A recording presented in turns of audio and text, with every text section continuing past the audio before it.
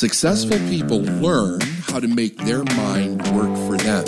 I'm David Nagel, and this is the Successful Mind Podcast.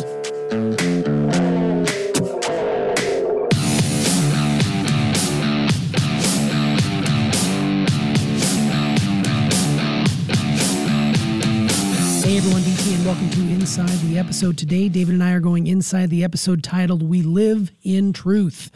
And the truth is, this is going to be a hard hitter, so buckle up. What do you think of that? I think it's your show, man. It's my show. Well, let's be honest. It's our show. Welcome to the Successful Mind Podcast. Yeah, but you're controlling the direction, so that's true. I can cut this, and I make you look good. I promise that.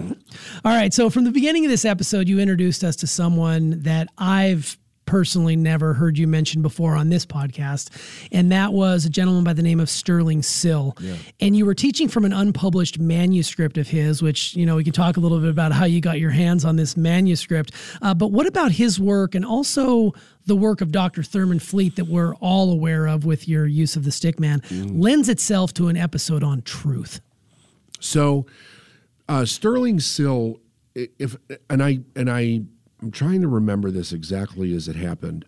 Somewhere along the line, after I met Proctor, I heard him either mention Sill or talk about a book that he had written or something. And I got my hands on an original copy of The Laws of Success, which Sterling Sill wrote. And it's a good book. Like there's a lot of good in there, right? There's a lot of good in there. He comes from the LDS community.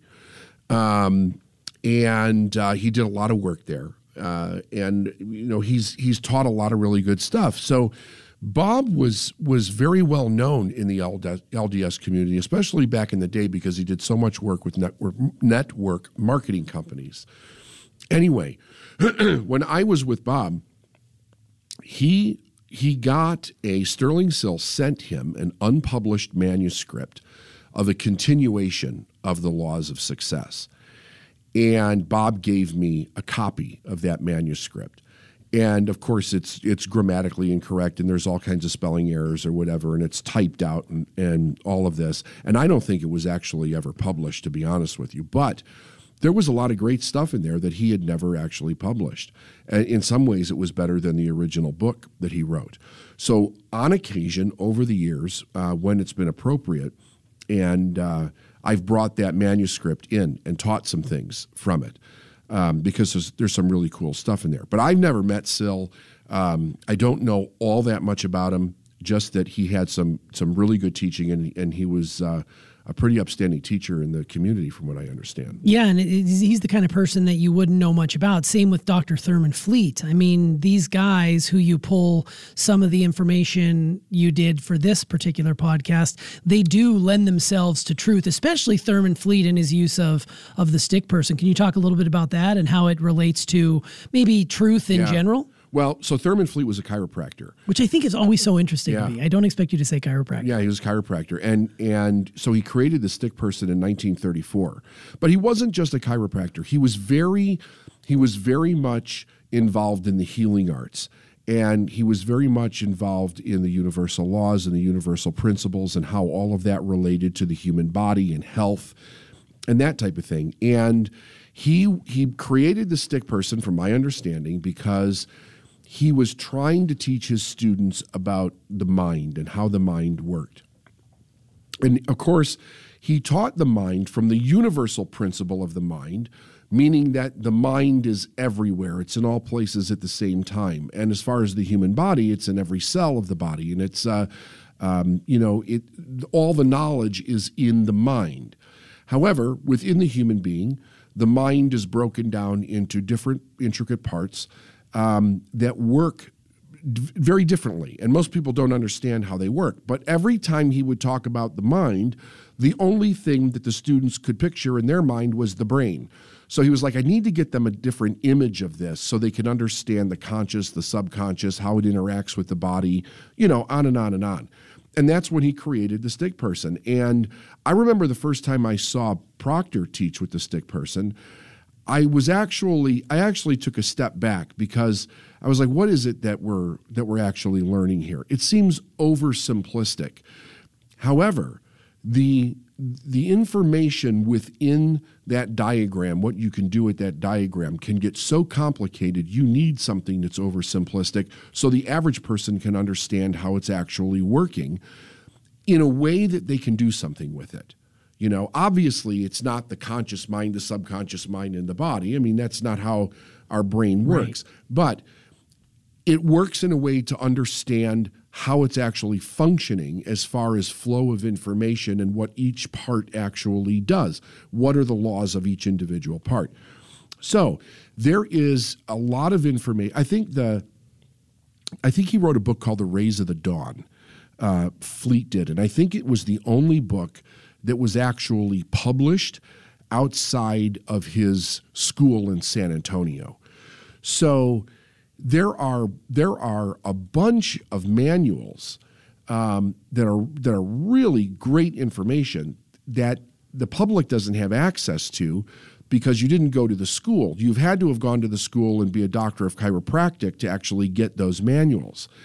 I was able to collect them over the years in various different ways, but they're not part of, you won't find them in a library. You're not going to find them on Amazon or anything like that. Occasionally, someone will sell one or two on eBay or something.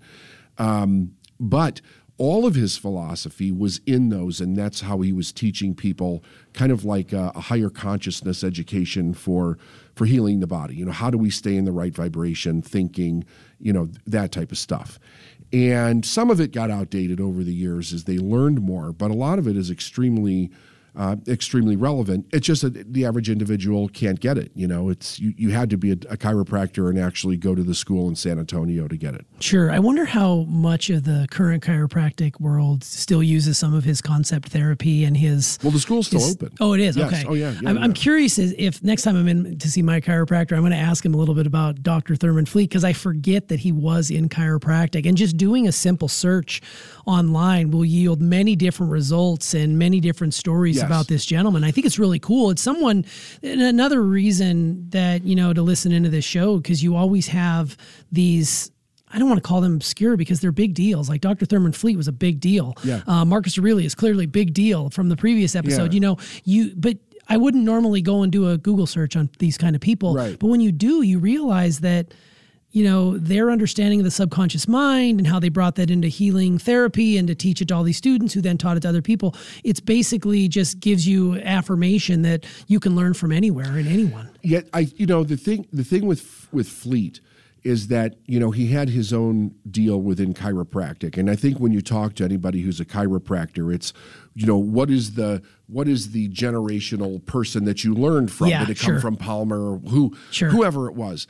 But Fleet was also involved in trying to learn more about human consciousness, right? Just as a study. And he offered that study to chiropractors so that they could have more of a knowledge about, you know, human consciousness. So it wasn't just about healing someone. And my understanding is that he really believed so much of the healing and the health of the human body had to do with consciousness. An unconscious person that's full of all kinds of problems is obviously going to have more issues with their body versus somebody that's actually conscious.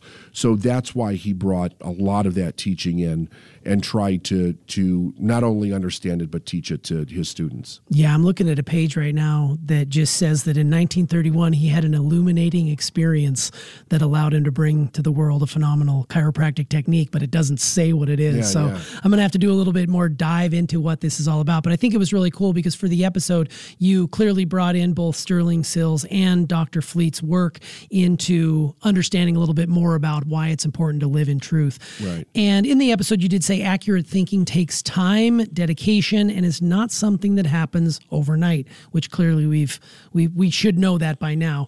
You presented us with that along with a simple yet profound statement. And it said, if you take your age on this planet, that is how many years of programming you currently have. Right. And when I started to think about it, I'm like, holy shit, he's 100% accurate right there. Mm-hmm. Like if you are 35 years old, you've got all those years of programming. You can't just flip a switch and expect it to change overnight. Exactly. So with that in mind, the older we get, the more when things go unchecked, get progressively worse. So how do we get out of that state of programming and more into accurate thinking that you talk about in this episode? So with the statement that you made about if you take your age and realize that's how many years you've been programmed, I want people to really think about this. So you have the initial belief, okay? But then what you have is all the experience with that belief. So let's say that you actually have a false belief, but you've been living as if it's true, and you have just years and years of experience that verify that it's true, but it's actually not true. But because a bunch of people believe it's true, everybody lives as if it's true, and they manage around it or whatever. This is why it takes time, why you have to be patient, because not only do you have to learn something new, but then you have to test it. You know, I don't ever tell anybody, hey, just believe me and take my word for it. Like, take the information and test it yourself. You know, you will either believe it or you won't believe it, but you have to give it a fair test in your life to really see if what I'm talking about is accurate. Now, I believe it's very accurate, but I also understand what I went through when I did this. And I would hear something new and I would go, holy shit, that makes a whole lot of sense. But then my mind would go, yeah, David, but what about this and this and this and this and all these different things that came up? How does it work with this? And how does it work with that? And what about when something that happens like this? And we experience that when we start learning. So there's an effort. You got to put forth an effort. And here's what it really comes down to. A person has got to want to know the truth.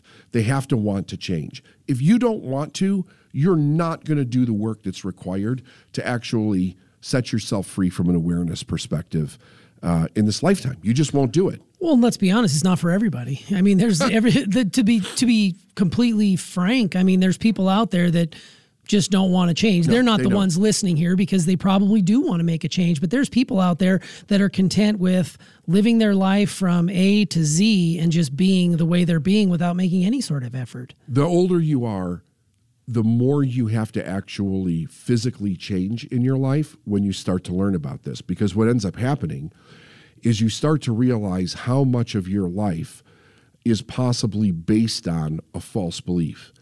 And you cannot continue in that direction once you start to learn the truth. So a person will start to wake up to this, and they'll realize that they're in the wrong relationships. And so many of the relationships that they have in their life, they have because they think they have to have them, or they think they owe the person something, or, you know, it's just you're being a good person by having them. And actually they're toxic, and they're finding out that they're toxic, but it's like, well, now what the hell do I do, right? And then the idea of, I have to get rid of those relationships and change those relationships. That's not a comfortable thing to think about and to actually go out and do. You know, like, okay, I'm going to get rid of these toxic people in my life, and then I need to go out and find healthy people. That means I have to stand up and do something here. So each opportunity presents an option.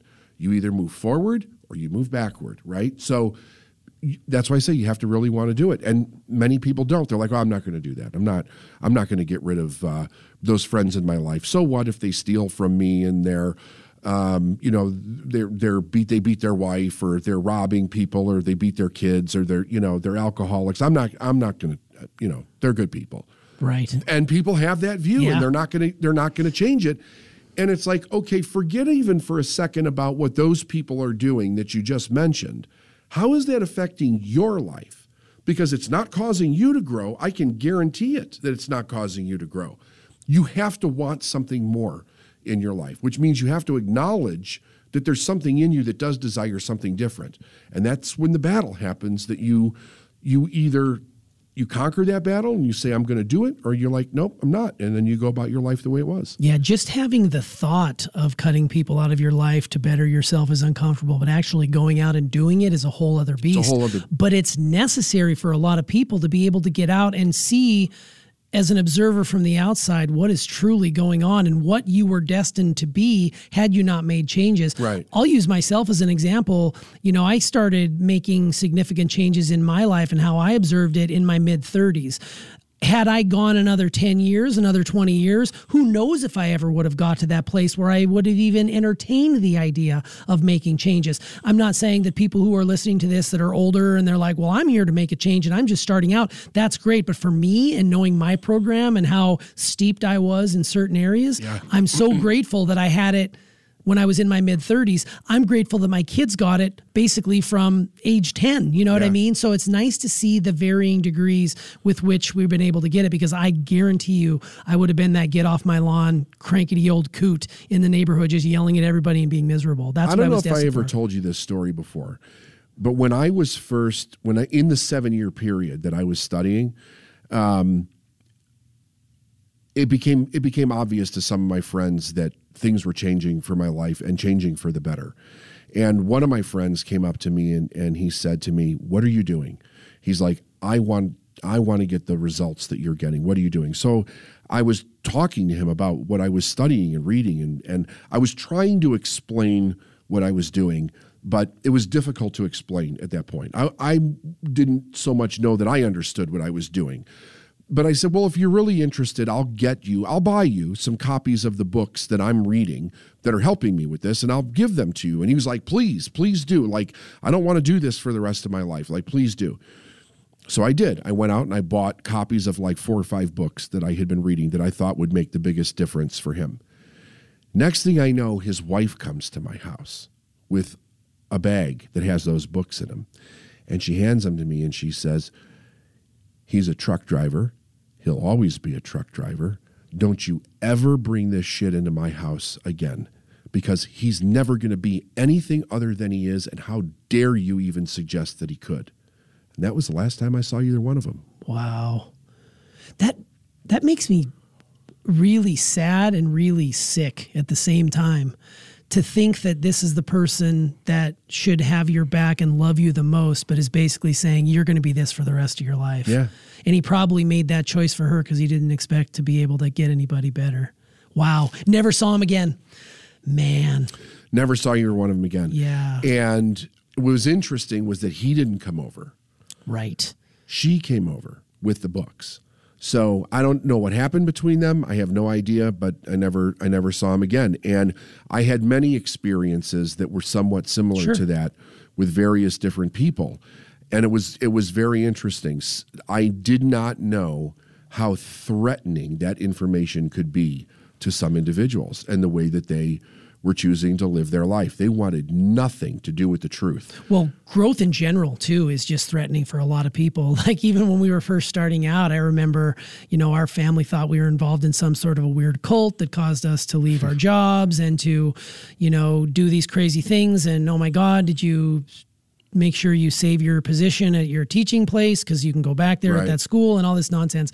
And now over time it's faded, but they wouldn't even come to us to talk to about it. They would circumvent us and go to other people who knew what we were doing to get those information. But it really is fascinating when you start to think like how threatening growth is for a lot of people. Yeah. And really it's just, we're truth seekers. We just want to get the most out. We get one shot, right, at this life. We just want to get the most out of it. And that's where coming in, the best thing that ever happened was Steph came into contact with you and she introduced your teachings to me, and then we spread it out to other people. And it's really, really powerful. But man, how different life would be if you just shut down growth entirely. Right. And I used to be under the guise that if you just got to a certain level, it was just gravy from there. But the truth is growth is a moving target. We're never going to get fully there because you've got 2 choices. You're either growing or you're dying. So you're always moving forward. And I think that's, when I think of we live in truth, I'm proud of the fact that, we get to talk about the truth as our job and get people to understand that this works for us and it may work for you, but I'll tell you what, the results are amazing if you buy into what that truth really is. There's no question about it. I love it. Well, in this episode, you talked about focus, which I want to hit on here, and how important it is to focus on a thing without being distracted by outside influences. And it's avoiding being reactive and being more proactive when things pop up. What are some ways that you've learned over the years to maintain your focus, even amidst all the noise and the changes and the constant adaptations that go on in the world? So this is a really interesting question. And I still deal with this from a couple of different perspectives. So let me tell you, when I was studying, and when I started to study with Proctor, and he was teaching the faculties of the intellect, the will, basically, which is focus, is one of those faculties. And he would tell people that you can strengthen it. And one of the ways to strengthen it would be to take an object like a flame on a candle or draw a dot on the wall or any object in a room, and you just sit in a chair and you focus on that object. And as you see your mind start to drift away, you bring your attention back to it. And to do this on a regular basis, like if you were exercising your body, the longer you do it, the stronger you're going to get to it. You're going to get at it. So when I was a kid, I had a terrible time. I probably am what a person would consider ADD when I was a kid. I could not get myself to focus on my schoolwork. I couldn't get myself to make myself do it. I was so disinterested in it. Even when I would read the book, my eyes would follow the words, the sentences, the paragraphs, but I wouldn't retain anything. It was really weird. But I did have a couple of things that I really enjoyed, and not only did I have any problem focusing on it, I didn't have any problem retaining it, right? So I was really good at science all the time that I was in school. And the thing that I recognized was that when I started to study this, I had no problem focusing on it at all. I could read for hours. I could listen to tapes for hours, and I could retain so much information and was so interested in, digging down deep and finding other stuff. Like I became fully aware I had no problem focusing. I had a problem focusing on something that I absolutely did not like to do. So for me, what I learned along the way was that the things that are part of who I am, the makeup of who I am, and what I'm supposed to do in this world, I really don't have any trouble focusing on one bit. But if I'm doing something that I really shouldn't be doing, I almost can't make myself do it. I can a little easier today than I did when I was younger, but it's still a real chore to be able to do that. So as I was learning this, I was thinking to myself, like, is this really an issue with people from the aspect of that it's an undeveloped part of their mind, so to speak? Or is it that when we are doing the thing that we were put here to do, when we are really in love with what it is that whatever we're doing, that focus it's just there. Like you have the ability to do it. And probably everybody that I've ever met since I started becoming aware of that, it's the same thing. When they're doing the thing that they love, there's no problem focusing. It's when they're doing the thing that they really have no interest in, which is not going to do anything for them anyway, they just can't focus. But what does life in school teach us? We have to focus on all these things that really don't make all that much of a difference in our life to begin with. So I think that you probably can strengthen focus from a willpower perspective and make it stronger and stronger and stronger.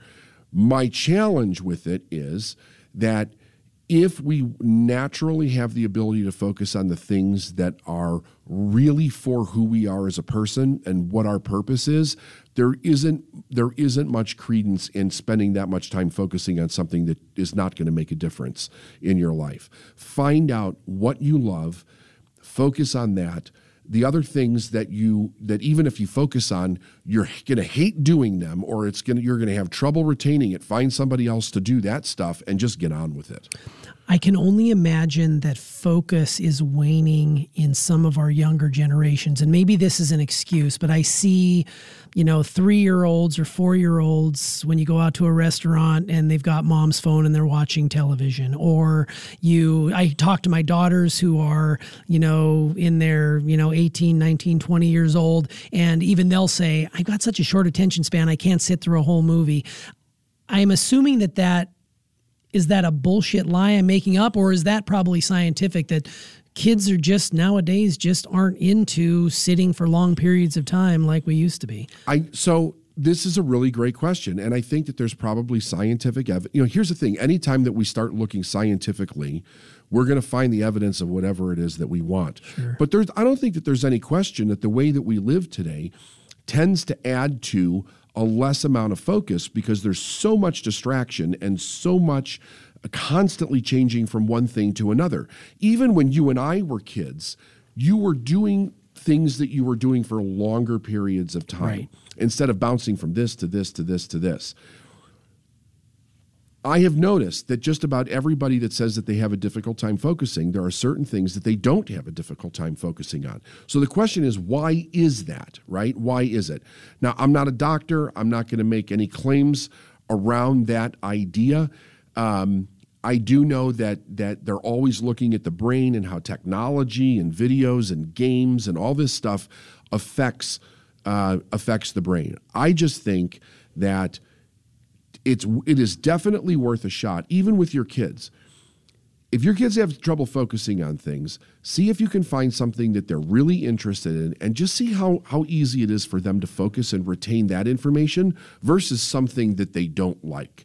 Because my guess is that constantly putting our kids in front of things that they don't like and then saying that they have a difficult time focusing and then either drugging them or whatever it is that we're doing today is to try to get people to focus is not the answer. You know, I don't see that as the answer at all, because I guarantee you that if I had been born in today's world, like right now, they would have totally said that I was ADD or something. Sure. And I have no problem focusing or retaining information. Right. Like, I probably even have what's close to a photographic memory with a lot of things.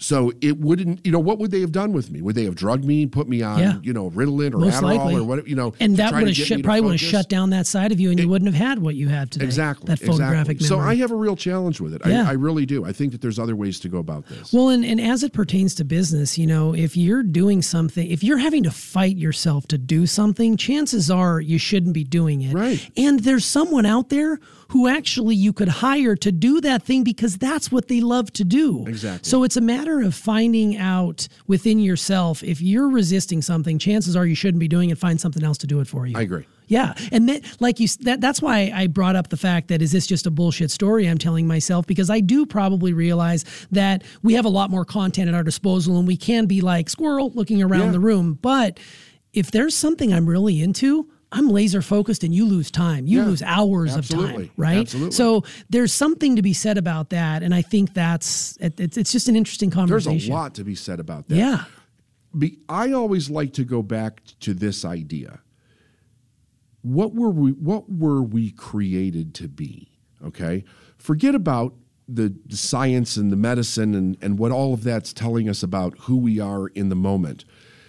Nature doesn't have an ability to focus on what it needs to focus on. We're no different than nature. We were created to do something. I just see too much evidence that there's a connection between what we love to do, our purpose, and our ability to connect with that information when we're exposed to it. When we're forced to do things that we don't like, some people can do it easily, other people just can't. Find out what you love and do that. It's leading you somewhere positive. I guarantee you that it is. Yeah, it's funny. My daughter's an art student, and she's in her almost finishing up her second year, and she's done nothing but English and science and math. Yeah. She just wants to draw. She just wants to illustrate. Right. And she's finally getting through these generals, and I get it, it's important. It's really teaching you got to be able to hit a deadline. That's what it's teaching you. But the message it sends is, let's get you through all this bullshit first and see if you can make your way through it, and then we'll know you're serious. It's fascinating to me. And I always say, you got to play the game. Unfortunately, you got to play the game. It's what you have to do. If she wants what she wants to get out of that institution, she has to play the game. True. Let's be clear about that. True. That's true. Let's be clear about that, because here's the sad part about what you're saying.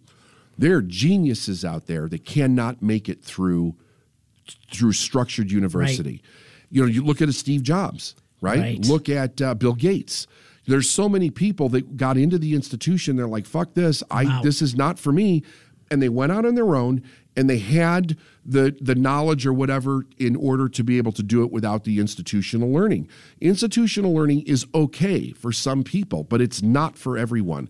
And if you're having a hard time with it, get the fuck out and get on with what it is that you're supposed to do. Yeah. And coming from a family like my wife and I, who were both teachers, Steph and I were both teachers. You're recovering teachers. We were recovering teachers. So we no longer say, I'm not invested in my kids having to finish it out. I say, if you don't like it, quit. Right. Go do something else. Right. Like, I'm no longer, but before, the 10 years ago, me would have said, nope. I went to college, your mom went to college, you're going to go to college. Right. And what you're doing is you're imposing your will on them, and it's not necessary. I think today a person has to really look at, is there something very specific that I need from going to college that is going to allow me to do this in life? And if not, do I really want to do that, or can I do it without it? Because in the world that we live in today, there are so many opportunities to be able to do it without it. I mean, obviously, if you're going to be a doctor or a lawyer or a physicist, you're not going to be able to do it without it. You're going to have to go through that institutional learning. But there are so many other things where you don't, Yeah. And we don't live in a world where it automatically makes it easier to do it out there anymore. When we were kids, that was part of the deal. Right. And when our parents were kids, that was part of the deal. It's not part of the deal. It actually makes it worse for them, because when they get out, they got a fucking bill that is dragging on them for the entirety of their life if they can't get their income up. Yeah, 100%. Yeah, I mean, it's interesting how when it all boils down, when it comes down to it, bare bones, it's your truth better than anybody else. That's and you've got to live in your truth, and you've got to do what makes you happy. And if you're doing something that's not making you happy, chances are you are not being put in the direction of your truth. And if you're doing something that's not making you happy, who is it making happy? That's right. Right? You don't owe anything to your parents. You don't owe anything to anybody. You owe something to yourself first. Follow that. Yes, that is the mic drop of all mic drops. Boom. Right there. Boom. Shaboom. All right. Thanks for coming inside. You bet.